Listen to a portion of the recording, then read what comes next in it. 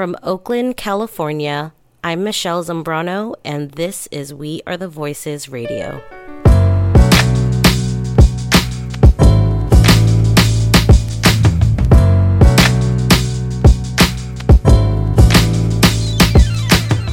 We Are the Voices Radio is pleased to present inspiring poetry readings and edifying conversations recorded this past fall and in spring and summer 2020. The episodes included in this series feature the voices of nationally prominent activists, scholars, poets, and more. We offer these episodes in the hope that they will contribute to our listeners' well-being and self-reflection, and will heighten their awareness and move them to action. We Are the Voices is a Mellon Foundation higher education and scholarship in the humanities funded project that forges an alliance between arts, literature, and public humanities. We are housed at Mills College in Oakland, California, which sits on the ancestral and unceded land of the Ohlone people. This land acknowledgement serves as just a starting point for accountability and for actions to support Indigenous organizations and change movements.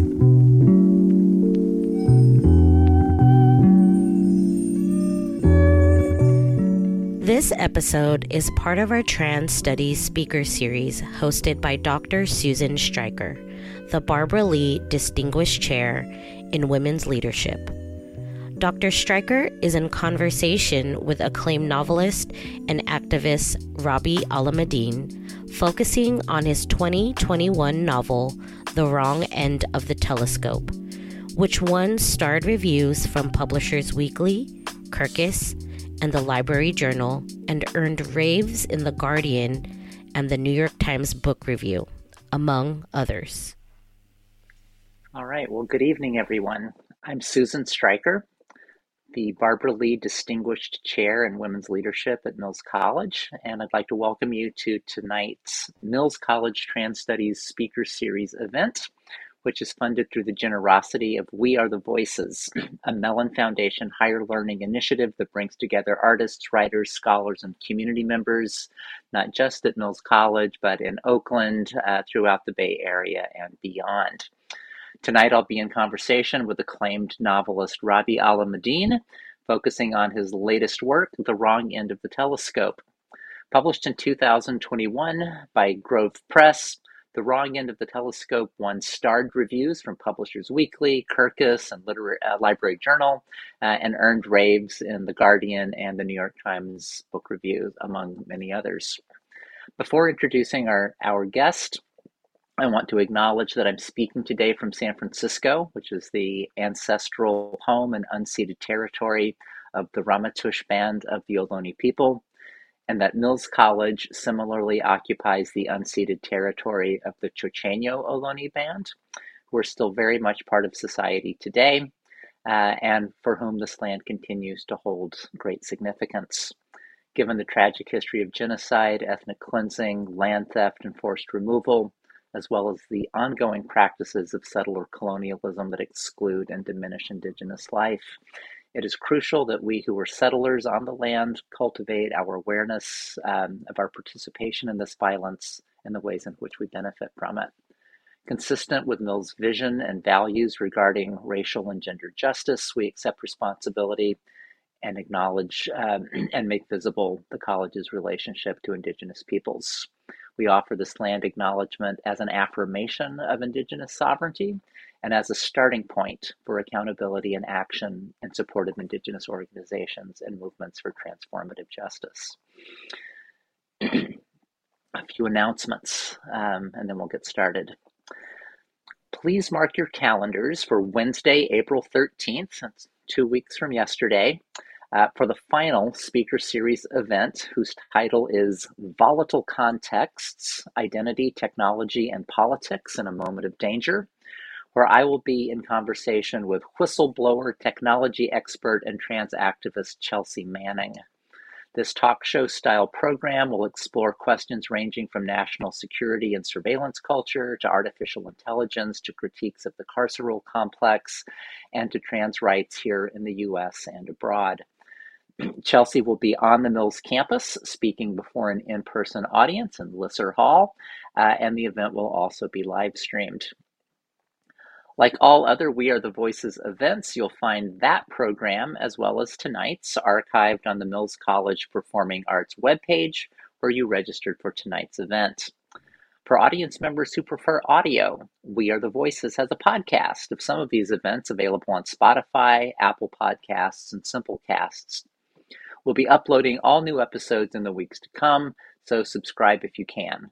Joshua or Michelle will put a link in the chat for you. I think Joshua is with us tonight.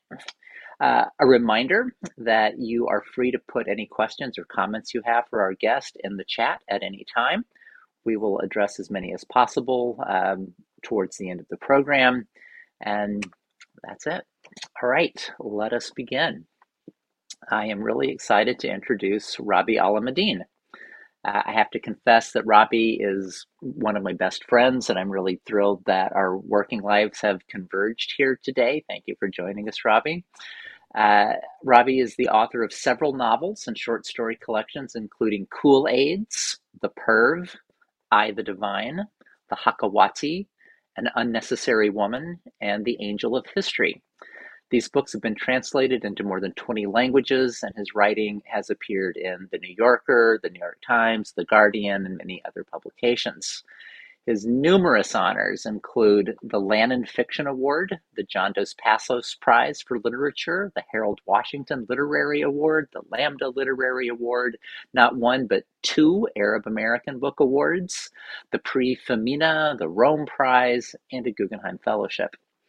A longtime San Francisco resident, currently teaching as the Kaepernick Writer in Residence in the Creative Writing Program at the University of Virginia. Rabih likes to say that he most often divides his time, wherever he lives, between his bedroom and his living room. Welcome, Rabih. Thank you so much for having me.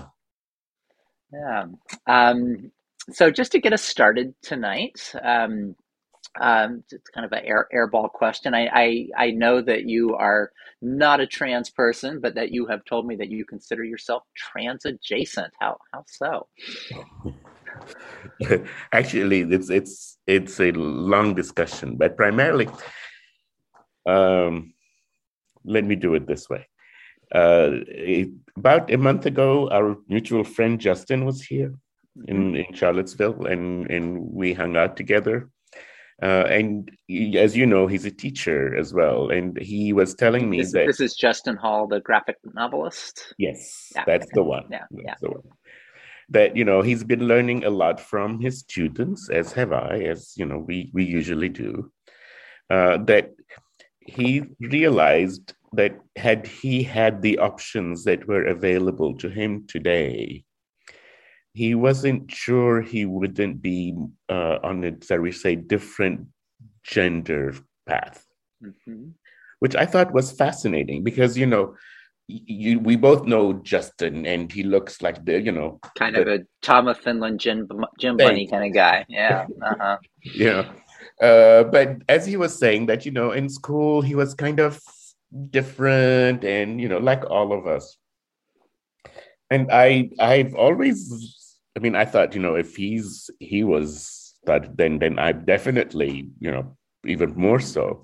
But what's always been interesting to me is, of course, most of the choices we make are ours, and some are forced upon us, and et cetera, et cetera. But that I've never considered myself trans because I really enjoy being a boy, and I really enjoyed being a boy. But had I had option, I would have been more fluid, shall we say. All right. It's like just moving from one to the next. Right.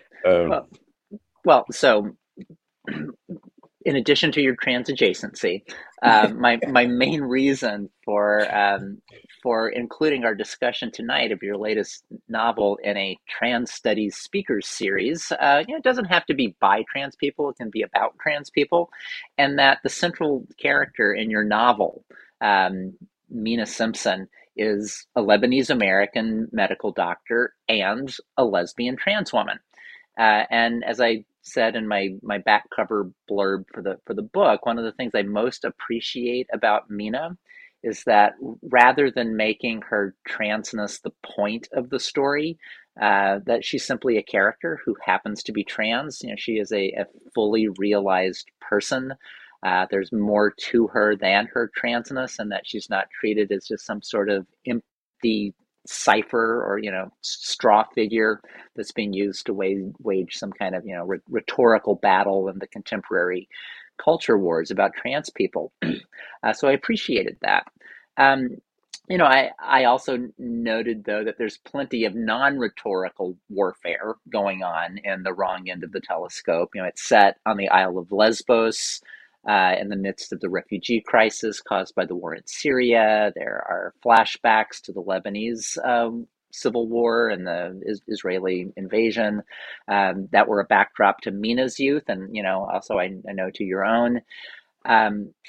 I understand the main focus of the novel to be Mina's feelings about of ineffectualness after she accepts an invitation from a colleague who runs an NGO to provide medical aid to displaced people in the infamous Moria refugee camp on Lesbos. She's overwhelmed by recognizing the huge gulf between the sort of enormity of the traumas and tragedies she encounters and what she is able to do as a single individual, which, I know is a feeling that many of us share when we confront the world that we find ourselves living in these days.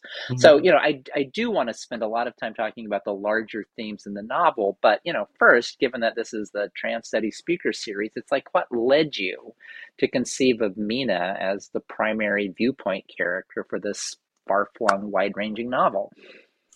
Well, I mean, so many things. As you know, a lot of my friends are trans, so it's up all the time. But let's go back to what you started with, which is that you were happy that how Mina was handled and how her transness was not the point of the story. Let me just say it clearly that the reason that her transness is not the point of the story is because it would have been a bad story. If I have a gay character and it's about the character, all is about being gay and being gay is the problem. And, it's like the first time one does it, that might be a good story, but afterward it becomes, hackneyed. You'd have to come with a new way. But the more interesting thing for me is that if, like even a coming out story or a trans story, it's just the story is one of many, many, many, many stories. Each of us have many, many, many stories. And to concentrate on one and say, this is the story, makes for bad novels.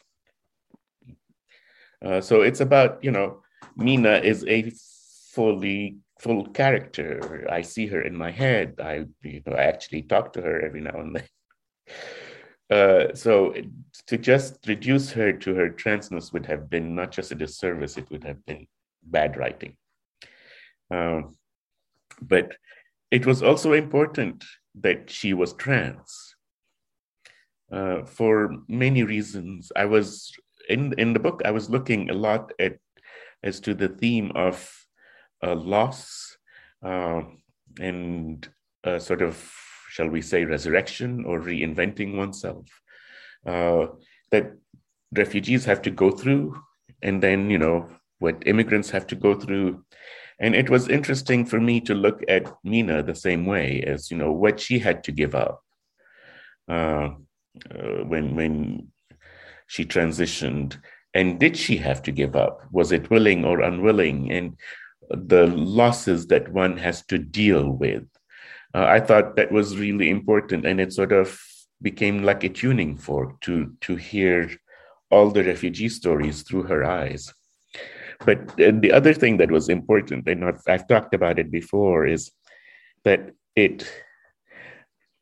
I did not consciously choose Mina to be the narrator. I had tried telling the story in many, many different forms, as essays and I mean, I think you remember most of my meltdowns as to why I wasn't able to tell these stories. And primarily I wanted to write about what happened in Lesbos when I went there.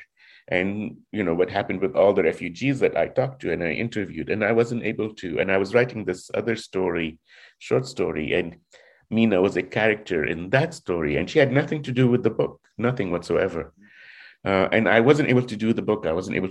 And then all of a sudden, Mina went from this story to start narrating the book. And when that happened, everything fell into place. A lot of the reasons that I say, Mina had to be trans or whatever, were actually post facto, because she just came into the novel. And once she did, everything worked. I had a question prepared for the later part of the conversation, but it's related to this. I wanted to hear something from you about what I was thinking of, like the structure of address in the novel. It's like that you have Mina writing to someone, to you, writing to, it's like, and so like, could you say something about like how you chose to structure the novel? It's like almost like an exchange between Mina and the writer that she is writing to. Yes, who is not necessarily me. I mean, I'm not admitting. Not necessarily, but there's resemblances there that I noticed. Yeah. Well, let's start with, I had been working with refugees for a long time, basically since the Syrian crisis. So by the time the Lesbos thing happened, I had been working for like 4 years, and a couple of my friends, you know them, went to Lesbos to help, and I decided I could go. So I go to Lesbos, and I was, for lack of a better word, traumatized. That even after all this time, Lesbos was a special experience, and I couldn't figure out why. So I spent a lot of time. I spent a lot of time trying to figure out what happened, what caused the quote unquote, I call it a nervous breakdown, but I'm being nice.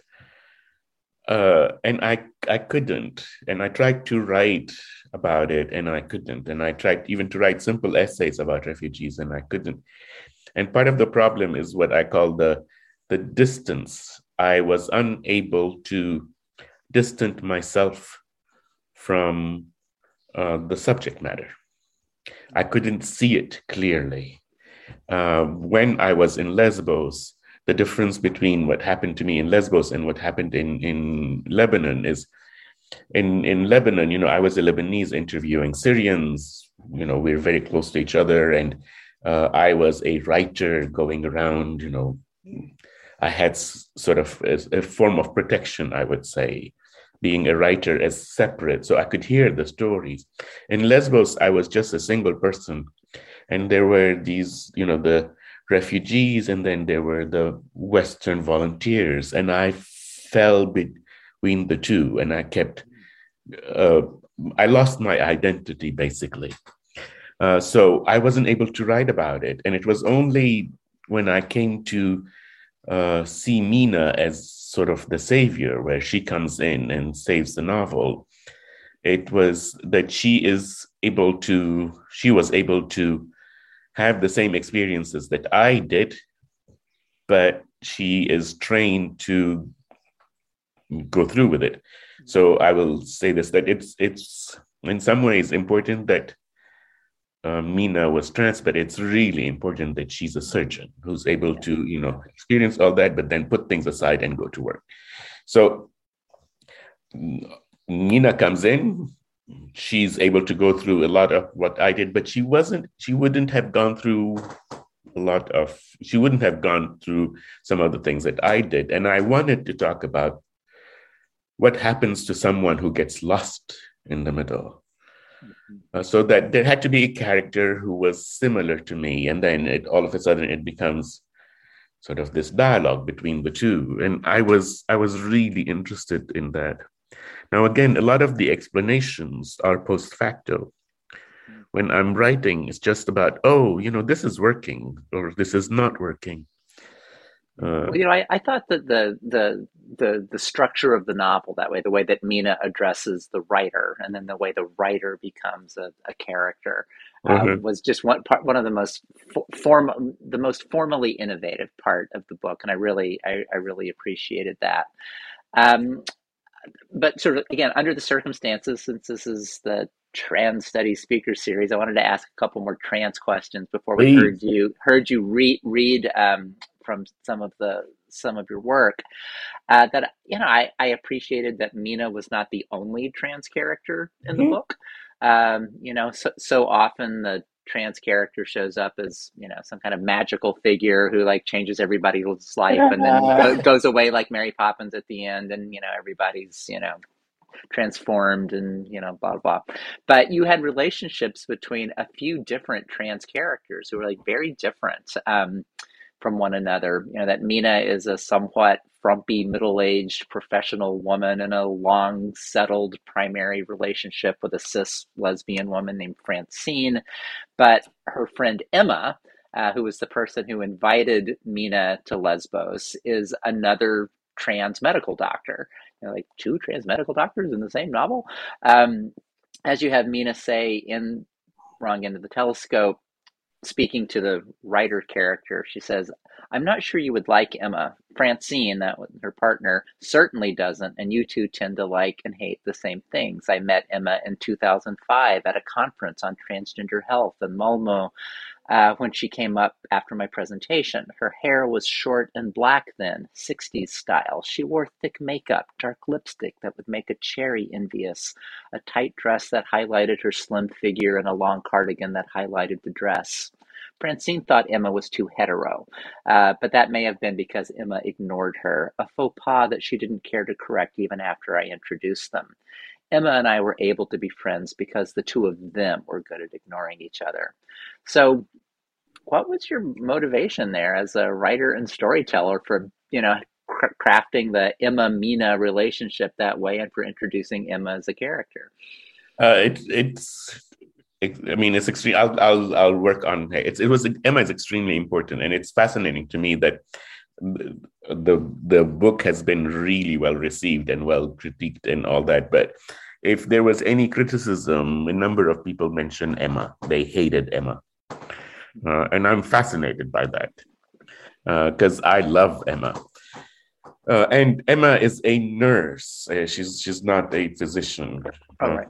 But it's again, it's the same. But I introduced Emma for many reasons, primarily because I've been writing for a long time. It's been my experience that, if there is one character that is out of the dominant culture, which all of my characters are, then when people read it, they, for whatever reason, the assumption is that because this character is this way, then all those belonging to that group are that way.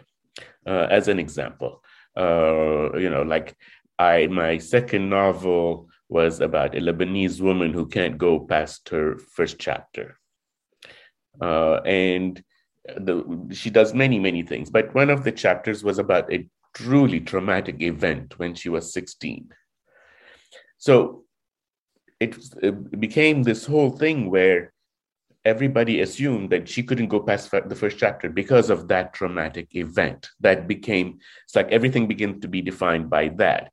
Then if you do a book about a Lebanese gay man who does something lovely or bad, the assumption is that they do it because he's a Lebanese gay man. That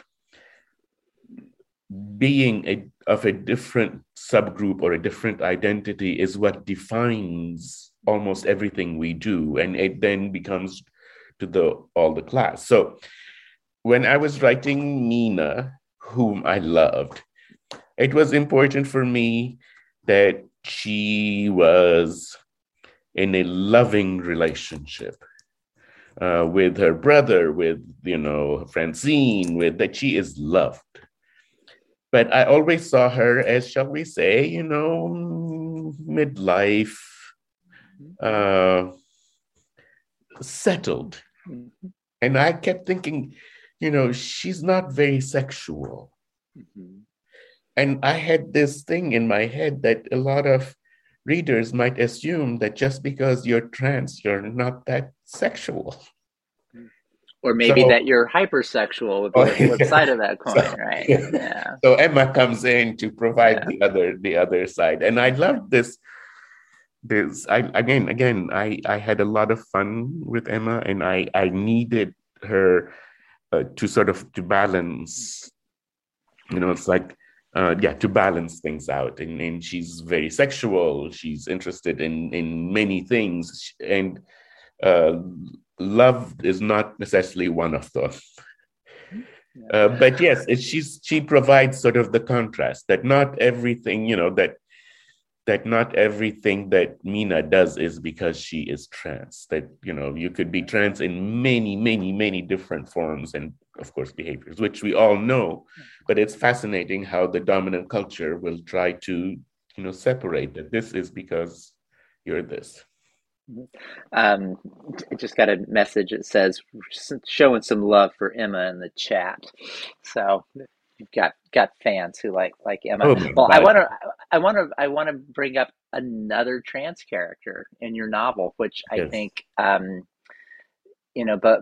Well, I appreciated what you say about Mina being from Lebanon, but long, settled in the U.S. and to become a U.S. citizen. And so she's a kind of in-between character, both like from the Mediterranean and now from the U.S. And Emma certainly is an outsider to Lesbos who, kind of helicopters in to deal with the refugee crisis. But there's another character that is a lesbian from Lesbos person.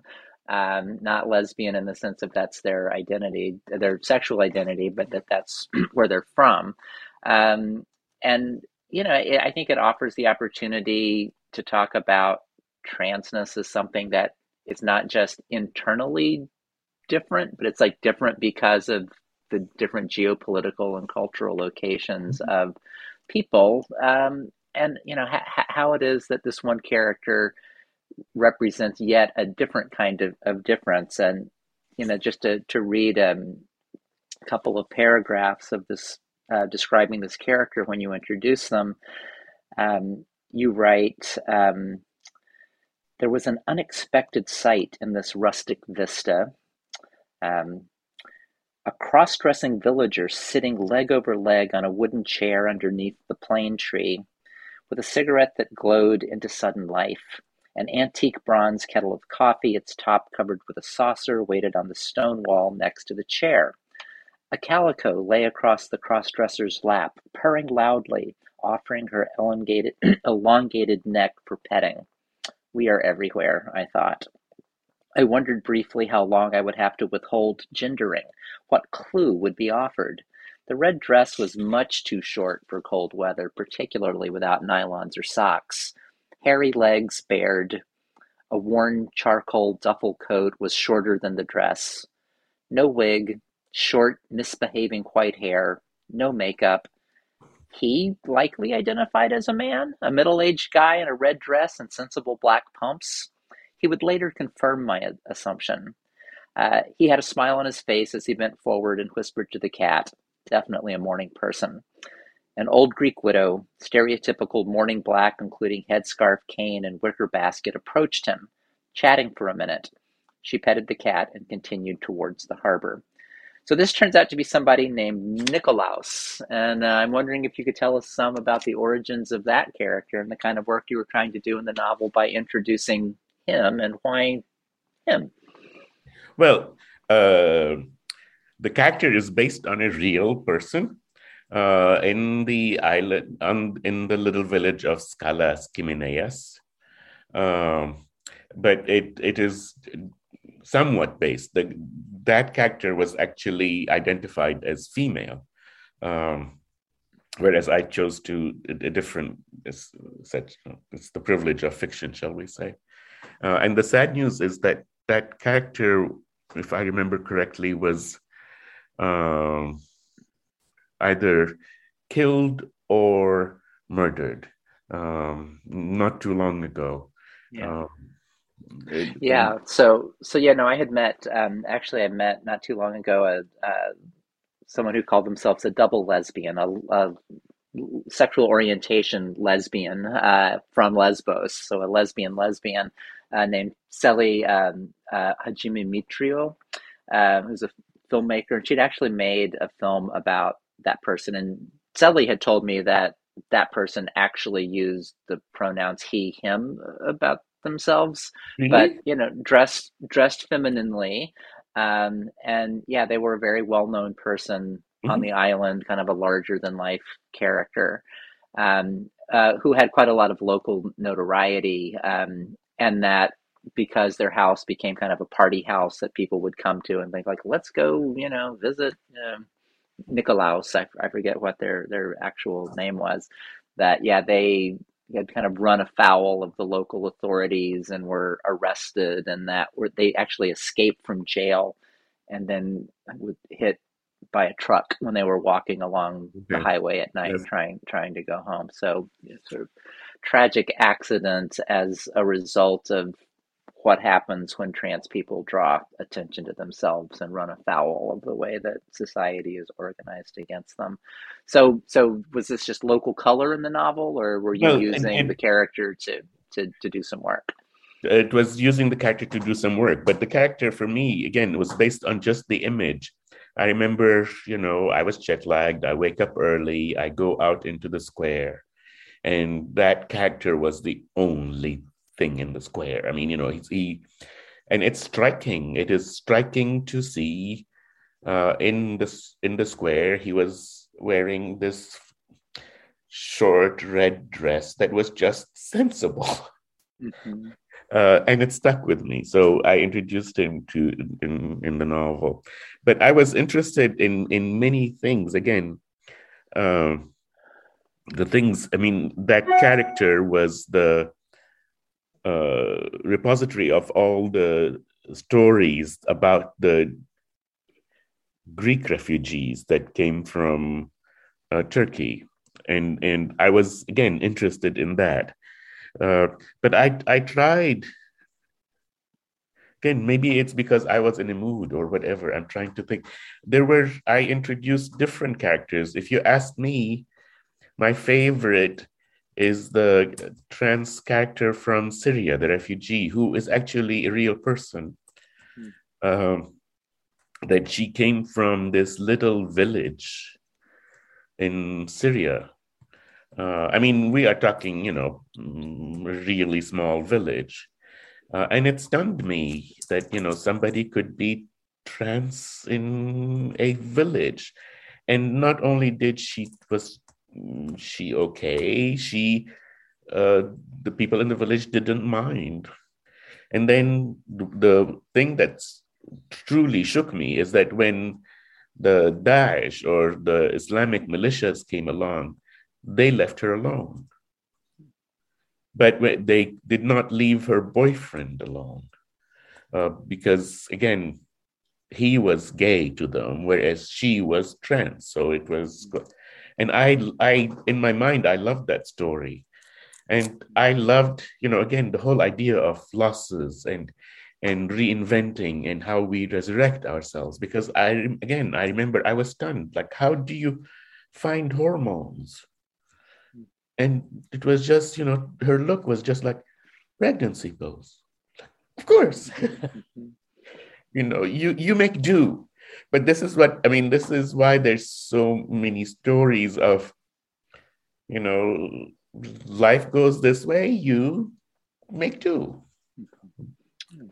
Well, so I just want to say thank you for like having such complicated, fully developed trans characters woven through the fabric of this novel, which is not, explicitly about transness. It's like I loved how they were just part of the world you're showing. But I think it's time for us to hear some reading. It's like I would love to hear you read some passages and tell us what's set them up for us. Tell us what's going on, and then just hear you read it because I think your prose is so beautiful. I mean, one of the things that I love is that it feels to me like sort of workaday utilitarian prose, and then all of a sudden there'll be this lush, beautiful, poetic image. I just love the way that you write in different registers. So I'm very excited to hear you read to us. So I'm ready for story time, I was Nancy good. Robbie. I was going to say, I wish I was excited, but uh, I should announce that I'm a little ill and I'm high on nasal decongestants. And so I don't sound like my usual fabulous self. A little less fabulous, but still fabulous. Still fabulous. Still fabulous. Okay.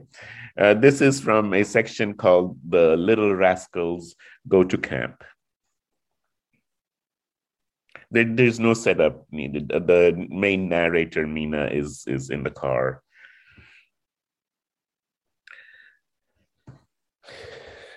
I dreamt of my mother, of my father, of sitting before them as an adult, all of us underwater in the Mediterranean, something like that.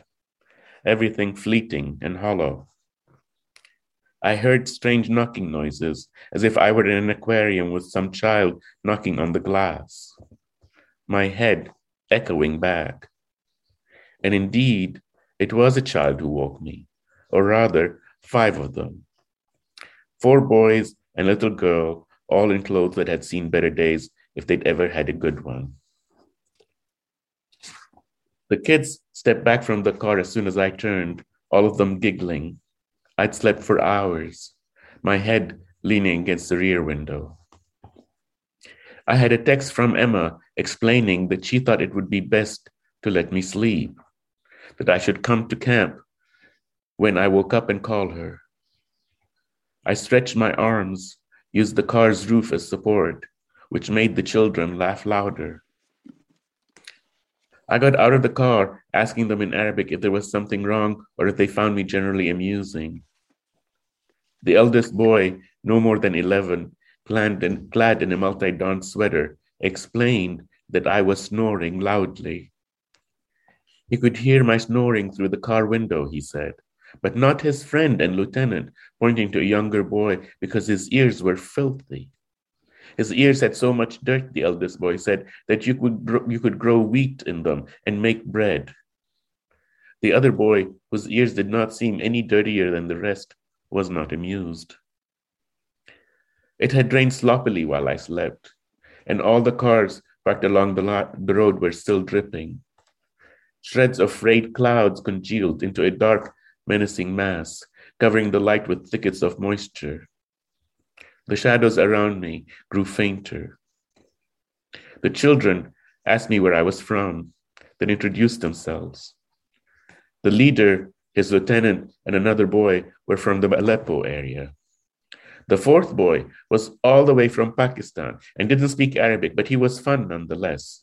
And the blonde girl, clad in strident colors, was from Iraq and didn't say much because she was shy, but she had to be in the club because the leader's mother could beat him up if he didn't allow girls. And what did their club do? Well, it was formed only that morning, so their objectives were not entirely clear yet, but the main reason for the club's existence was mischief-making. As in, his mother told him to take his friends and make trouble for other people, not her, if he knew what was best for him, and of course he knew. Could they take me into the camp to meet my friend? Of course they could. And not only that, they would explain things to me, since I was obviously new, but it was going to cost me. No, not money, but a whole chocolate bar, or 2, since there were 5 of them. And of course they knew I didn't have chocolate on me. I didn't even have a purse, but I could buy candy at one of the cantinas over there, the boys said. The big one facing the gate had the best chocolate. The owners had given them 2 bars that morning for picking up all the paper cups and putting them in a garbage bag. Had I ever had coffee out of a paper cup? And it was hours ago since they had chocolate, and they were 5, and it was only 2 bars, and they could tell me all kinds of things about Korea. The camp to my right, not the city in The Lord of the Rings, but they could explain the movie to me if I wanted, so should buy them chocolate. Of course I should. Yeah, to me, that's just such a great description of like kids trying to make their own fun. And it actually reminded me of scenes in John Steinbeck and Grapes of Wrath when you're in the refugee camps with the Okies out in the Central Valley. Some very similar scenes with kids there. What is it about that scene that makes it something that you like to share when you're doing readings for audiences? Well, I mean, I like the scene because it's easy. It sets the scene, but it also distracts from what's coming next, which is, somewhat more tragic. So Well, now that we've had our amuse bouche, do you want to go straight into the more emotionally difficult material in the next section? Sure. Or do we want to linger for a little bit longer? You tell me. Yeah. I'll look and see if there's anybody who's put someone just says love, thank you for that reading. But that's from Kristen. Hi, Kristen. Kirsten, sorry, blah, can't read the small print with my middle-aged eyes. Yeah, so we're not seeing anything other than like fangirling in the chat right now. So if you want to go ahead with the next the next passage, that would be great. Okay, but can I ask Michael, could you do fangirl again? Yeah, I love that. Thank you. Okay, dream house maintenance. This section is called Dream House Maintenance. Your father built the house of his dreams in his home village in the mountains of Lebanon, not too far from the house he grew up in, the one his father had built. Before he broke ground, your father, though not very religious, did what every Druze man should when building or buying something new. He visited one of the Druze elders, a man in his late 80s who lived in a tiny village that was difficult to reach, hidden in a verdant valley encircled by high mountains. Your father asked the elder to bless his new home, which the man did by writing a little prayer on a piece of paper, which he folded and put in a small envelope that was essentially another folded piece of cardstock paper, a Lebanese origami. Your father placed that blessing, no bigger than a child's finger, between the first of 2 stones laid down for the house. The House of Dreams was finished in 1974. And what a house it was. Overlooking the city of Beirut, it was sleek and modern, distinct and sui generis. Melding into the hills around it, but unlike any other building in the area. In the middle of the house was the pièce de résistance, a glassed-in room with an open-air top in which grew an old olive tree. But then your father covered the top with chicken wire and began to fill the room with birds, all kinds of birds. Canaries at first for the song, goldfinches to sing back, then the local larks, finches, warblers, and bee-eaters. When he included the first weavers, your father had to fill the room with dried grass and dead plants so that those yellow things with feathers could build their intricate nests. He brought in nightingales, but they didn't sing. From the Netherlands, he purchased imported birds of paradise with ridiculously long tails. The aviary became his passion. Everybody loved it, even you, cynical you. But were you cynical then? You have often written that 1974, when you were 14, a year before the civil war started in Lebanon, was the single happiest year of your life. You found out that you could pass for normal for short bursts of time, after which you had a good hiding place, your bedroom with a never-ending bookshelf in the new house. You would be able to make it. Not a happy existence, but still survival. Existence in and of itself was an accomplishment. But violence descended, only it wasn't directed at you personally as you had expected. The Lebanese civil war erupted, and you were bundled up and sent out of the country for safekeeping, the young immigrant. The house remained, though. Throughout the early stages of the war, nothing touched it. Pressed and flattened between the first two stones, that tiny paper prayer worked its magic. Every time you visited during those first few years of the war, you did that quite a bit. You noticed that the house stood proud, not a scratch. Every house in the village had a pointillist array of bullet holes, but not your father's. A missile would fall in the orchard, a grenade would explode on the main road, but the birds in your father's house kept singing. A miracle, if ever there was one. Christian militias, Druze or Muslim ones, they couldn't harm your father's house. The Syrian army, Palestinian fighters, the house existed beyond the ravenous cruelty of the war and its mundanity. Bullets, rocket-propelled grenades, missiles, they all bypassed it, swerved and detoured. The wonder lasted for 7 glorious years, but then the Israelis invaded. Would the Israelis understand paper prayers? Could the talisman protect against the evil eye of an invading army? Was Druze juju translatable into Hebrew? A most definite yes, it seemed. Phylacteries were as common among Jews as they were among the Druze. There were a couple of close calls. When the tanks arrived on the hill above your father's house, a general's megaphone voice warned the village not to harbor any terrorists. The latter defined as anyone who was not welcoming the neighborly Israeli invasion with enough cheer. 15,000 Lebanese were killed within the first 2 weeks of the Israeli invasion, which obviously meant they were all uncheerful terrorists.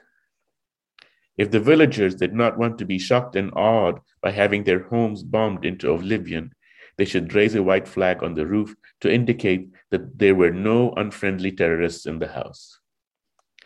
Your mother stripped all the linens off the beds and hung the white sheets on the roof's laundry lines. She worried that would not be enough. For 2 days, while the tanks loomed above her home, your mother ran back and forth along the laundry lines, shaking the sheets to make sure that they were seen from above.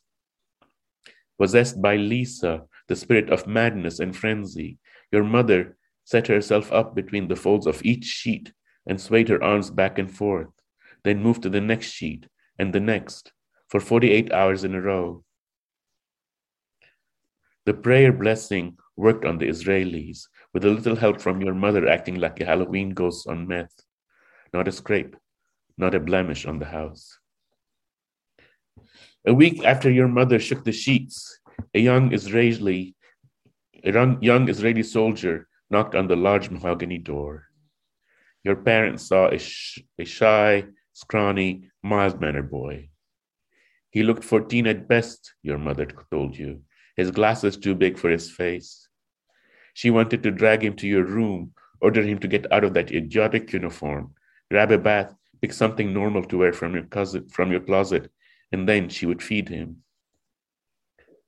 The soldier, speaking fluid Levantine Arabic, apologized profusely for disturbing them, so much so that your parents began to feel guilty for appearing intimidating to the poor boy. He had heard the birds, he told them, all the way down the street. He followed the sounds of the house, just as Melquiades, the gypsy in 100 Years of Solitude, found his way to Macondo by following the song of the birds. Beautiful singing. Some trills the boy knew, but some he could not identify.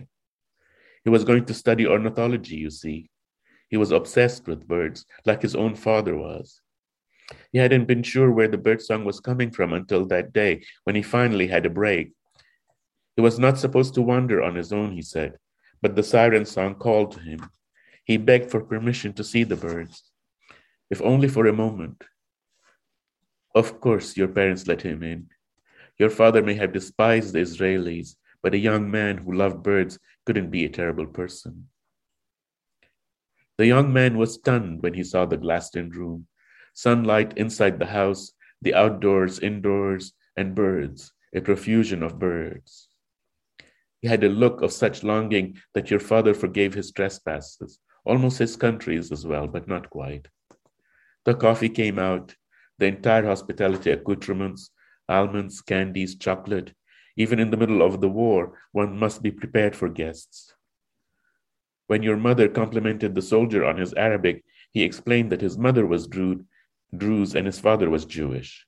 He spoke Arabic with his mother's family and Hebrew with his father's. He had problems, he said, answering your mother's questions. He was Jewish, but not technically, since his mother wasn't. And he wasn't Druze because his father wasn't. He felt homeless, he said, which, of course, elicited hostly homilies from your parents. Their home was his home. He would always be welcome, the usual stuff. He asked if he could visit again when the Israeli army withdrew. On the way back was how he phrased it. Surely this invasion would not last long. Of course, your parents assured him. If they were still around, if he remembered, then his visit would be most welcome. You didn't know whether he remembered, but luckily, your family was no longer around. The Israelis went insane, bombing Beirut incessantly. Even though the house wasn't in danger, your family decided to pack as much as they could and left for the safety of Damascus. Your parents left as soon as the Americans got involved. The Israelis forced the Lebanese parliament to elect the head of the Phalange as president, and he was assassinated soon after. The Israeli army surrounded the Sabra and Shatila refugee camps, and the Phalangists massacred thousands of women and children as Ariel Sharon smoked his hookah and cheered from the sidelines. Oh, the hand-wringing at the UN. Israel decided it would occupy only the south of Lebanon. The civil war flared up again. The American Marines got involved in the war. Unfortunately for your family, Americans don't understand paper prayers. Druze juju would not translate to English. Blessings were not America's forte. One morning, for reasons no one could fathom, the battleship New Jersey, cruising in the Mediterranean a tad off the Lebanese shore, fired its 16-inch shells into various villages in the mountains, killing who knows how many. One of those shells fell through the roof of your father's dream house, incinerating everything. The structure remained standing for the most part, roofless, but still standing. Nothing inside was unharmed. The birds were roasted alive. After its murderous foray into Lebanese politics, the New Jersey was retired, the last of its kind. The shell that destroyed your home might have been the last 16-incher to be fired. Don't you feel special? The Americans? A man drove a truck full of explosives into the U.S. barracks just outside of Beirut, killing 241 young Marines. Reagan withdrew all his forces, washing his hands of irrational Lebanon, calling the Lebanese terrorists that kill innocent peacekeepers. Why couldn't they fight fairly like decent people, using battleships, fighter jets, shock and awe? Your mother would phone you in your small apartment in San Francisco. Your father was devastated, she told you. He didn't know what to do anymore. The house was more than his pride and joy, she explained. The house was him, and he was the house. The battleship destroyed him.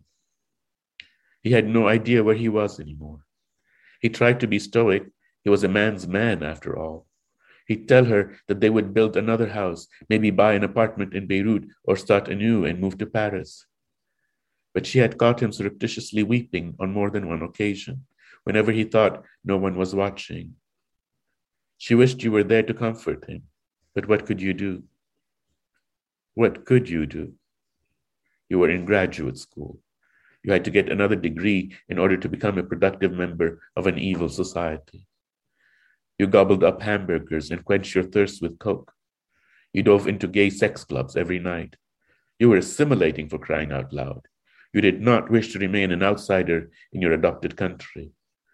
How could you explain to your father that you were not coming back, that you were choosing to become a citizen of the country that destroyed his dream with a single 16-inch shell? Which side were you on? You would try to become an American, become one with people who would rather see your family dead. Either you are with us or you are with the terrorists. Thank you. Oh, thank you. That is, in my opinion, one of the most affectively moving and hardest to read passages in the whole novel. So I really appreciate you sharing that. It just sort of makes me think in terms of the novel about how traumas in the past of the viewpoint characters, both Mina and the writer, the way that they're like triggered and echoed in what's going on in the camps in Lesbos. And it's just, to me, it's like it's so evocative of the way that like memory and trauma work.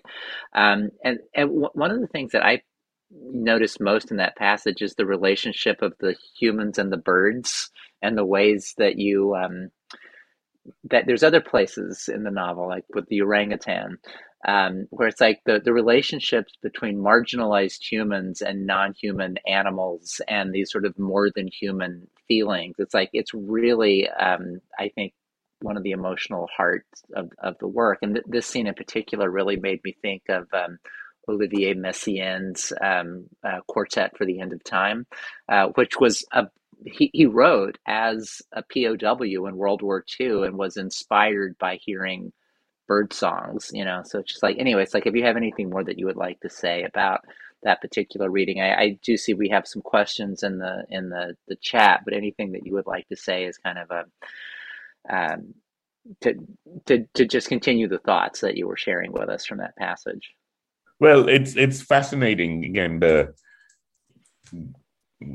way you put it, that the history of sort of marginalized people and non-humans, shall we say, because primarily the two things that you mentioned, the birds and the orangutan, were sort of real.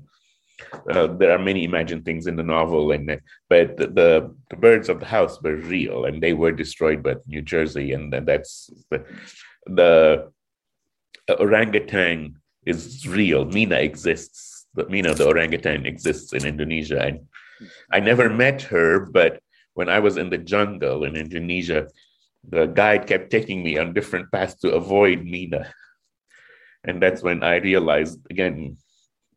I realized that, and I tried to tell the guide, "Oh, but my character's name is Mina. We must meet Mina." And he'd go, "She'd beat you up." So, yeah. Wow. Thank you for that. All right. Well, I'm gonna, if it's okay with you, I'm gonna like start taking some questions from the chat. We've got about half an hour left in the program, and there's enough questions here to keep us going for that long for sure. The first question is from Katie, who says, "I'm not sure how involved authors are with cover design, but I wanted to ask about the Arabic calligraphy on it. I didn't recognize the leaves were made from script until halfway through my reading, but once I noticed it, I couldn't unsee it. What does it say?" Oh, well, she could also look at the script because it's translated into English. There's an Arabic script, Iranian script, but the stems are in English. Okay. And it says, I hadn't noticed that myself, but there they are. Yeah, in English it says "no nations, no borders," and it says the same thing in Arabic and in Persian. Did I have something to do with the thing? The only thing I had to do was with that. The first attempt at it had exactly the same thing, except that the script was meaningless. Or I think it was in Persian, which I could not read, so I had no idea what it was. And I found that a little bit off-putting, because if I couldn't read it, it could have been, anything. And I didn't like the idea of putting it on, like making it exotic. Uh, but I thought it looked nice, and I asked if we could do a design that said something as opposed to that we don't know, that we actually know what it says. And we came up with No Nations, No Borders. So it's in Arabic, Iranian, and the stems are in English. I wanted more, but yeah, 3 was enough. That's what I wanted 50 languages. Can we do it? Yeah. Cool. Okay, well, this next question is from Chloe. There's a professor at Mills, Rebecca Edwards, who has a class called Queer Quests this semester, and some of Rebecca's students are with us today. So this is from Chloe, who's in that class. I was wondering if there was any particular reason why you chose an orangutan to be the one who Mina named herself after. That was my favorite scene in the novel, and it made me tear up. Well, because that actually happened. I mean, of course, it happened differently. And like I said, I was having some trouble with the novel, and I wasn't doing it right and stuff. But, Mina was beginning to move into the novel. And I had, like I said, some issues with, is it going to work? Is it not going to work? How is it going to work? The writer, Olga Tokarczuk, I was interviewing her, and she talks about, this thing that where the world offers a helping hand to a writer who's actually working. And I think it's true. So I was in the jungle in Sumatra. I was by myself, and my whole thing was to see orangutans, and I did. It was really amazing, and I was all by myself with a guide. We were taking all these walks through the jungle, and yes, I was bitten by leeches, and it was a lot of fun. And then he tells me this story of that we can't go this way because of Mina. And it's like, oh, Mina.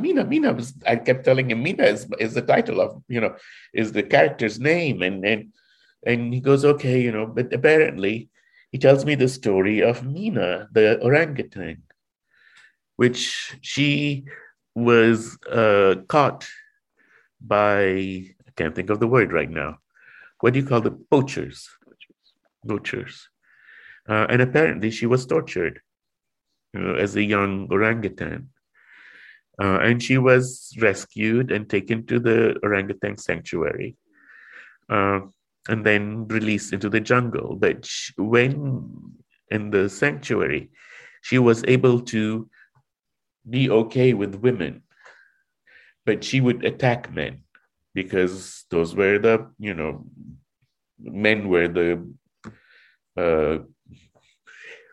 species who tortured her. So I was standing in the middle of the jungle, and I'm thinking, Mina and my character, and if Mina was to come at my character, would she attack her? And everything fell into place. I mean, I remember, I sort of described Mina coming into her own in the jungle, but it was actually also me coming into my novel in the jungle. When he told me the story, and it was like, oh my God, everything makes perfect sense now. And this, the novel was like a piece of cake afterwards. That's a really, so really my line for that is that you get when I'm writing, and I call it in the zone or whatever, things happen that just work. And I say that I don't believe in God, but I believe in her hand. Mm-hmm. Yeah, no, I have an analogous sense myself of like when it's like something feels like you're really alive with a thought. It's just like the world has this way of saying yes, look, Yeah, it's like here, it's like exactly right. So it's like a little bit of a little bit of breadcrumb in the maze. So you're like, all right, on the right path. This is Yep. happening. We've got some more questions in the chat here from some of Rebecca Edwards' students who couldn't be here tonight. They sent in questions, and one of them just says there are so many love stories in this novel, and also like struck by all the different kinds of chosen family, and like, what is it? It's like, tell us something about love stories and chosen family in the midst of being a refugee, trauma, being in between, queer kinship. It's like, how do those themes work in your novel for the broken situations that the characters find themselves in? Well, let's just say, obviously, it is extremely important to me. I come from a very close family, and that has, it's like at least my nuclear family, as in my mom, my dad, and my two sisters, who have basically loved me and supported me in spite of all my craziness, completely. So I've had that, but I also am a queer man, and we make our families. This is one of the first things that I realized, is that we make our families. And I mean, I'm not advocating it to people, but it is one of the more interesting things that happens when you get disowned by your family, how how, whether it's the world or providence or your needs or whatever, you make another family. So I was interested in the whole thing of, when refugees have to leave home and, how do they form families? And I wanted to show it in terms of, like other immigrants and stuff. And it was extremely important to me, extremely important, that I show that Mina was loved. I could go, like, a lot of it was post facto, but that for me, I saw her as a very loving person. That her relationship with Francine was almost ideal. Her relationship with her brother was almost ideal. But more importantly, that she was able to love the writer in all his neurosis. And yeah, that to me was a biggie. Like, how do we form relationships? How do we form when you lose everything? What remains and what can be rebuilt is relationships. That's a good insight. Thank you. We have another question from Rebecca, who says, in an interview, you mentioned Fernando Pessoa, and would you talk about heteronyms and whether this is a useful way for thinking about Mina? I don't know if it's a useful way to think about Mina. I think it's amazing, the way to think about life. I'm a big fan of Pessoa. Briefly, for those who do not know, Fernando Pessoa is a Portuguese poet, lived in the early part of the 20th century. He was, to put it mildly, fucked up. And he had a very, very, very rich internal life, not so good external life. But internally, he was so amazing that he started creating these, what he called heteronyms, or, in modern day terms, they would probably be called personalities, but he was conscious of them all. So it wasn't a dissociative disorder, but he created 72 distinct personalities, and he wrote under each. And each one of them had a full history, and who they were created a different writing style. You could probably say that the four greatest Portuguese poets are all Fernando Pessoa. He wrote under, the four great ones are truly astounding. But what was amazing is that these four poets critiqued each other. They wrote intros to each other's works. He created critics to critique the critics. He created people so that they could have interactions with. He just created this whole internal world that was, again, just astounding. For me, for somebody like me who, my social life is almost non-existent. I'm at home most of the time, etc. That to be able to say that I have a rich life is because of my, imagination. But I'm also interested because, it's like in various situations, I am different people, and we all are. Yet we always think of ourselves as one thing, we always say, oh, he's generous. Well, he could be generous at one point, and under different circumstances, he wouldn't be, so that we are all heteronyms in different aspects of ourselves. And I actually think that's a really healthy way of looking at life, as opposed to, my favorite is everybody these days. I jokingly say that introvert is the new black. Everybody claims to be an introvert, And the truth of the matter is that, we're all introverts at times, extroverts at others, various, and again, it's just different situations. Nobody is one thing.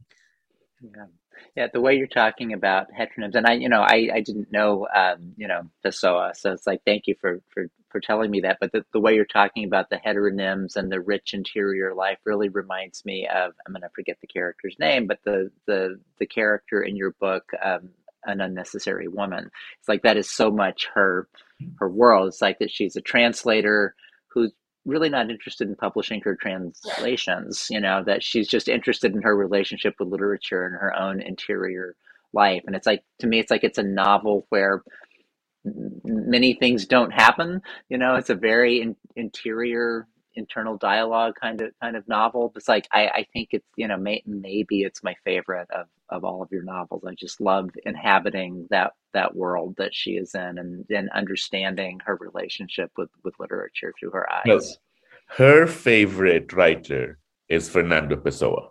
There you go. So it's right. She's based on Fernando Pessoa. Like, we know Fernando Pessoa because after he died, they found this whole trunk full of these notes, and made one of the great books of our time, the Book of Disquiet. I don't know whether like the Walter Benjamin, where nobody found the trunk. Well, with Pessoa, they found the trunk. So I always thought, what if they never found the trunk? Would his life had been worth it? So that was to him. Exactly. Certainly to him. All right. Well, moving on, Rebecca corrects me and says that was actually a question from a student that she was posting on the student's behalf. But let's carry on. This is from Sage, who was also in Rebecca Edwards' class. This is in the book. Francine says, quote, "Insanity is the insistence on meaning.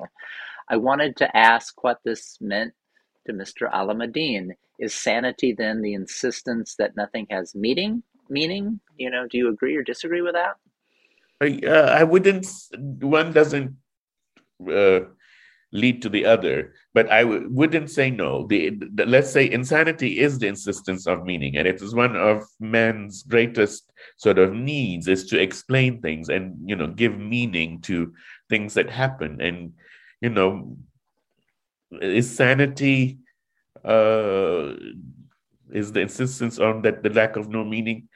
Let's just say, ever since I started believing that shit happens, I've had a much more well-adjusted life.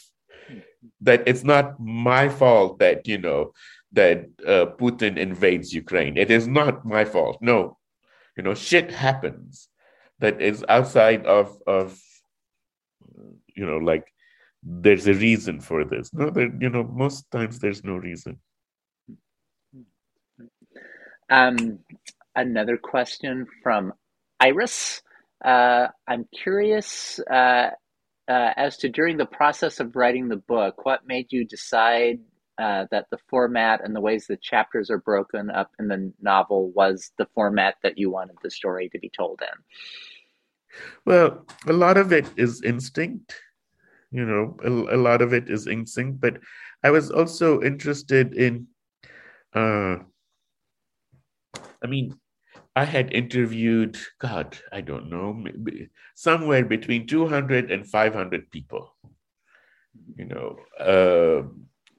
I had all these stories I wanted to tell. And I, of course, made up stories that I wanted to tell. So how do you do that? How do you put all that into something and make it work?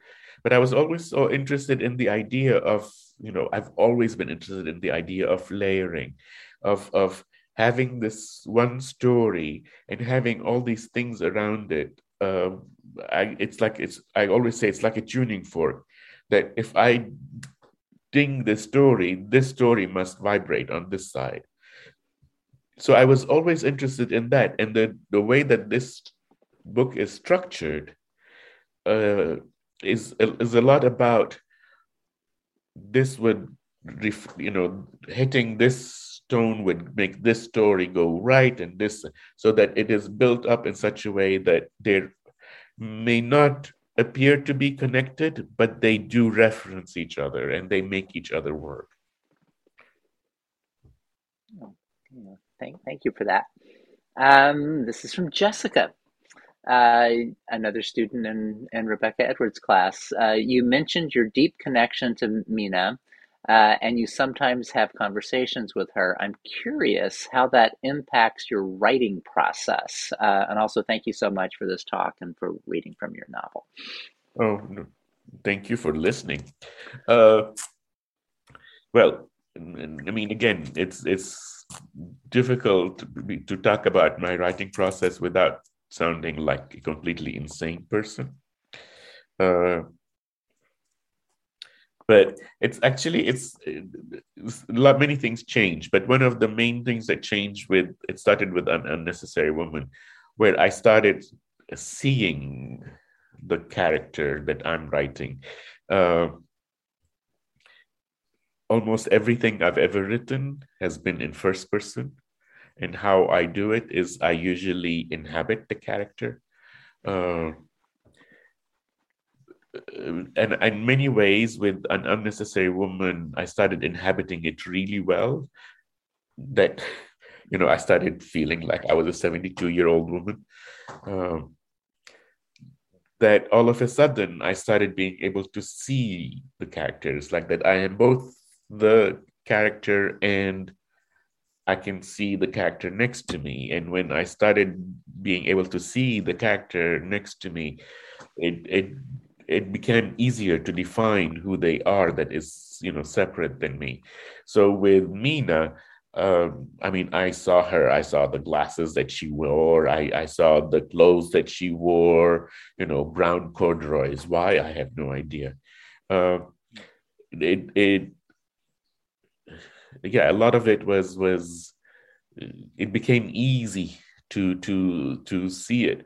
And it's funny because, again, there's the character of the writer who's sort of based on me, and then there's Mina, who's sort of somewhat based on me, and is somewhat based on you, but I'm not going to say what. But that I am sort of all the characters in the book, and I am none of the characters in the book.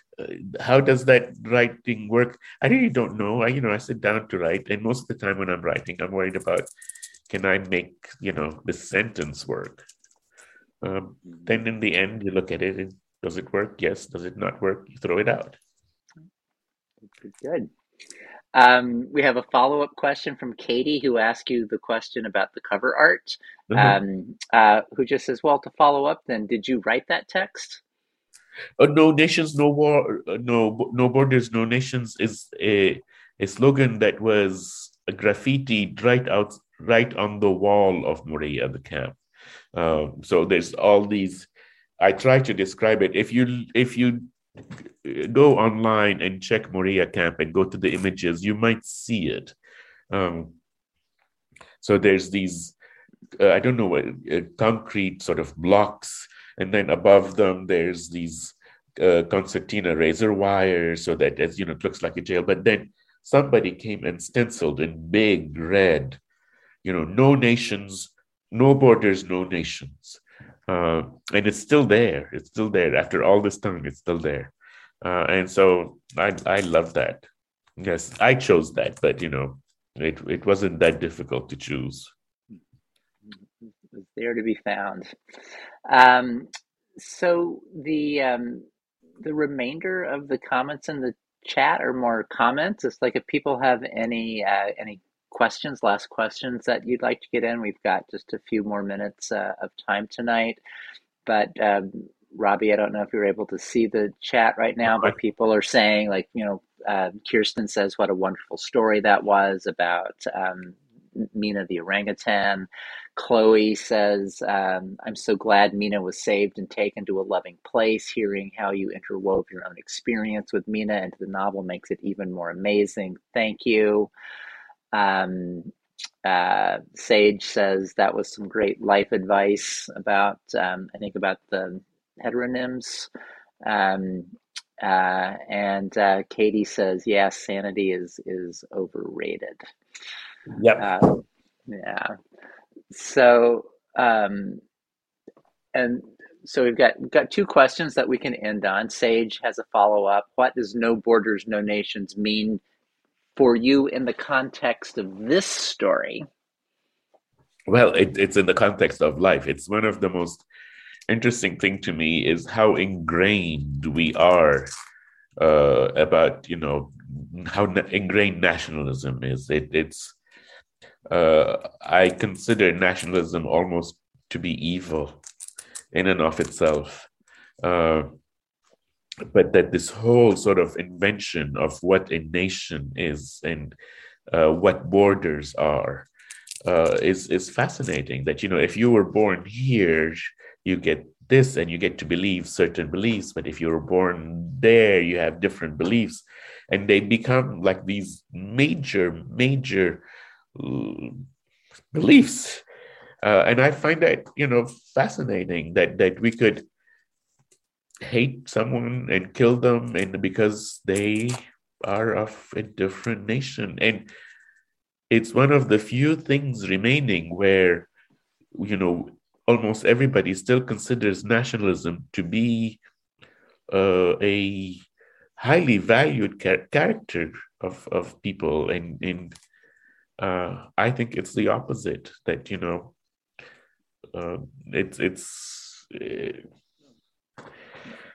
it's the refuge of cowards, basically, and, John Lennon was just way too early. Mm-hmm. So, yes, for me, it's, again, I have lots of troubles with many identities, and most identities, really, because they tend to separate us. Yeah. And I know we need them because we need to belong and all that kind of stuff. But I find it fascinating. And I've always said that, if you were born into a sort of Muslim family, you have a certain set of beliefs and they become real. And if you're born into a Christian family, you have a certain set of beliefs, but, they become real. And it's like, what if you were just, they mistake you at the hospital and put you here? You'd have a completely different belief system.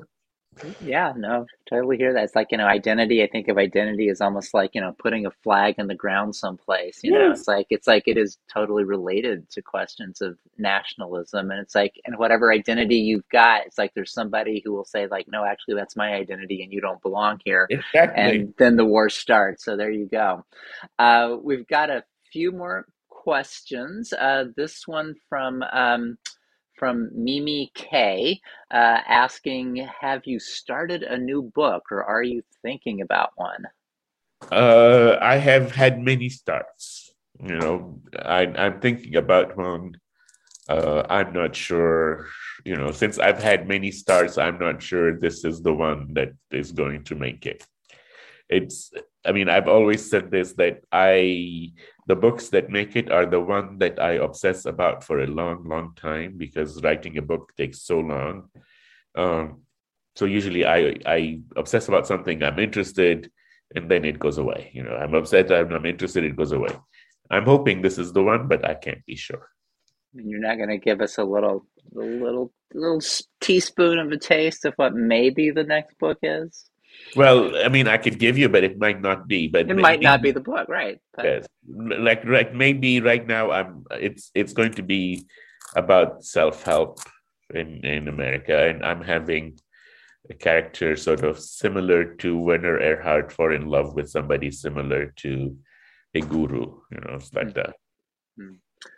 Cool. Okay, I'll keep my eye out for that. I will just say I love the way Wrong End of the Telescope ends with like the writer basically telling us, or Mina telling us about all of the things that the writer was going to write but didn't write. So we get to see all of the things the writer didn't write. Yeah. All right. Well, we're coming to a close to our time available to us. A few parting shots. Katie says, "Thank you so much for sharing with us tonight so much, especially when you don't feel well." Toby gives you the fist up. Yes, nationalism, heteronormativity, capitalism make us evil.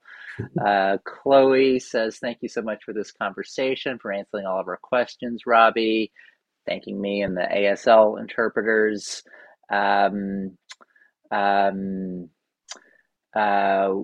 We've got another question here from Chandra Laborde. Haven't read the book, but will soon. A question is, what is the significance of the novel taking place in Lesbos in relation with having Mina have a contemporary lesbian identity? Oh, I mean, the novel took place in Lesbos because that was where the disaster was in 2016. I mean, I was interested, as was the world, really, that the distance between the coast of Turkey and Lesbos was less than maybe, 45 minutes by boat. And they were drowning by insane numbers. And I was, so there was this big catastrophe in 2015, 2016. And Lesbos is still where the majority of people who want to go to Europe end up. And it's because it's the easternmost place where the European Union, and so it's in Lesbos, and the Moria camp has become infamous and it just happened that Lesbos is also where Sappho was. Oh, yeah, much more to say there, and Chandra, maybe we can follow up on that offline. Well, it is, I will say, about that time.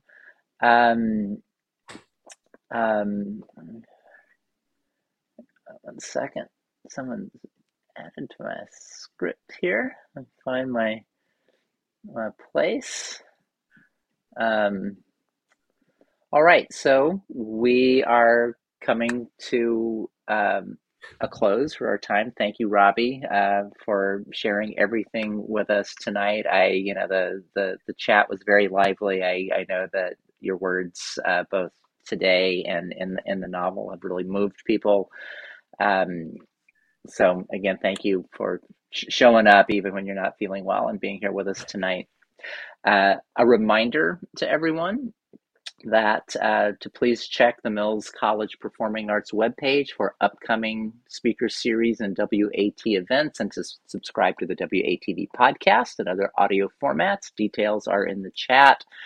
Please mark your calendars for 2 weeks from yesterday, April 13th, for the final speaker series event, Volatile Contexts, Identity, Technology, and Politics in a Moment of Danger, with Chelsea Manning, which will be both a live on-campus event at Lisser Hall as well as live streamed through Mills Performing Arts. Just like to say thank you Thank you to the whole Trans Studies Speakers Series and We Are the Voices crew, Michael and Travis, our ASL interpreters tonight, WATV staff members Michelle Zambrano and Joshua Zuninga, Project Director Kirsten Saxton, Director of Mills Performing Arts, and our tech host today, Alexander Zanzarian, my assistant Samantha Bunkiao, who keeps all the plates spinning on the ends of all of my sticks. And most of all, thank you, Robbie, and thank you, audience, for being here tonight. See you next time. That's it for this episode on WATV Radio. We appreciate you joining us and listening in. Have any questions about this podcast, any of our guests, or have topics that you'd like for us to explore for future programming? Feel free to reach us on our socials. On Twitter and Instagram, we're at WATV_Oak. And on Facebook, we're at WATV.Oak.